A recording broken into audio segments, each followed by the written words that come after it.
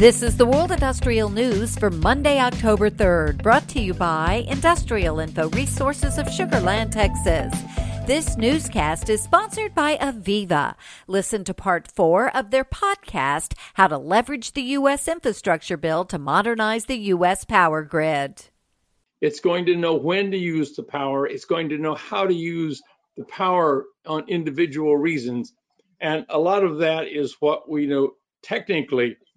What we didn't know technically that was addressed by this bill is how to pay for it. Because this is a lot of money to put into basically better living. The parallel to this is probably the interstate highway system.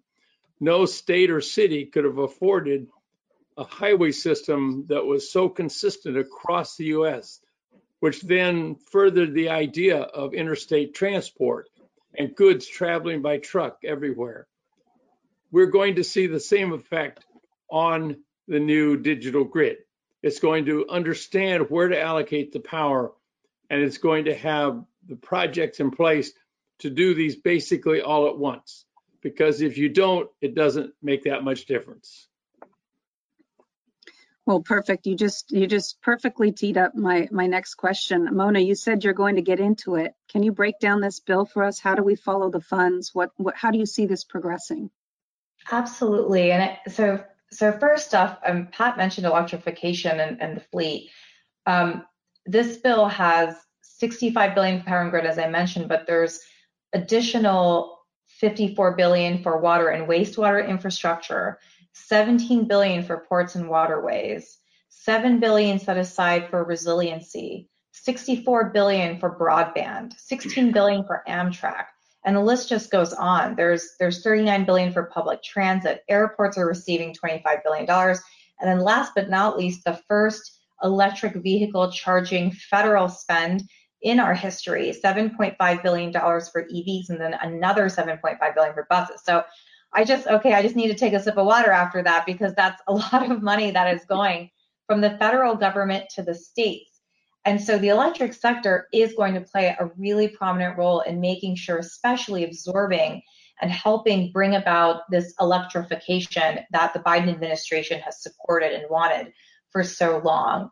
And in addition to, these different pots of money that are at play, specifically for the power and grid sector, the U.S. Department of Energy is launching Building a Better Grid initiative. The Building a Better Grid initiative is an effort to encourage the modernization of the nation's existing electric transmission grid. And so there is a focus, around the need for more transition, more grid resiliency in order to achieve the goals of the overall bill. To hear the full podcast, search for IIR's Industry Today podcast on your favorite podcast provider. A late September Bloomberg law story states that, quote, a shortage of natural gas pipelines in the Permian Basin will inhibit crude production from the world's largest shale field next year. A quick online search for more information brings up a similar Hart Energy headline from 4 years earlier in 2018. So why could a gas pipeline shortage affect oil production in the nation's most oil-rich region? The answer is that while oil is king in the Permian, almost all oil wells there also produce significant amounts of natural gas. In fact, says the U.S. Energy Information Administration, the Permian is the nation's second most prolific shale gas formation, second only to the Appalachian Basin of Pennsylvania, West Virginia, and Ohio.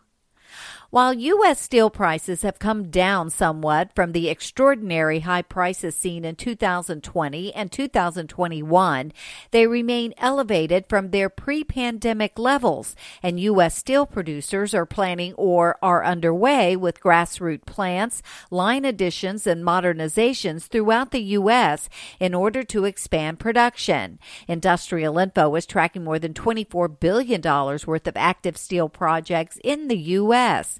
One of the latest project announcements comes from Nucor Corporation, which has announced that it will construct 2 new galvanizing lines in South Carolina and the western U.S.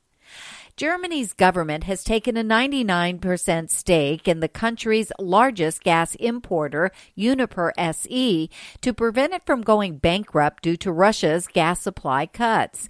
The government will take control of the company following a deal with Uniper's Finnish parent company, Fortum Oyj, to acquire its 56% stake.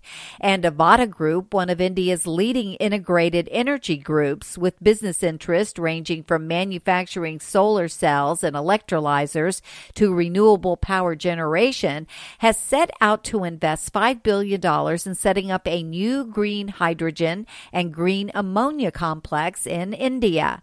The facility in Kota, Rajasthan will develop green hydrogen and 4 million tons per year of green ammonia through electrolyzers powered by renewable energy. For details on these and other breaking news, read the full stories at www.industrialinfo.com. I'm Peggy Tuck, reporting for Industrial Info News.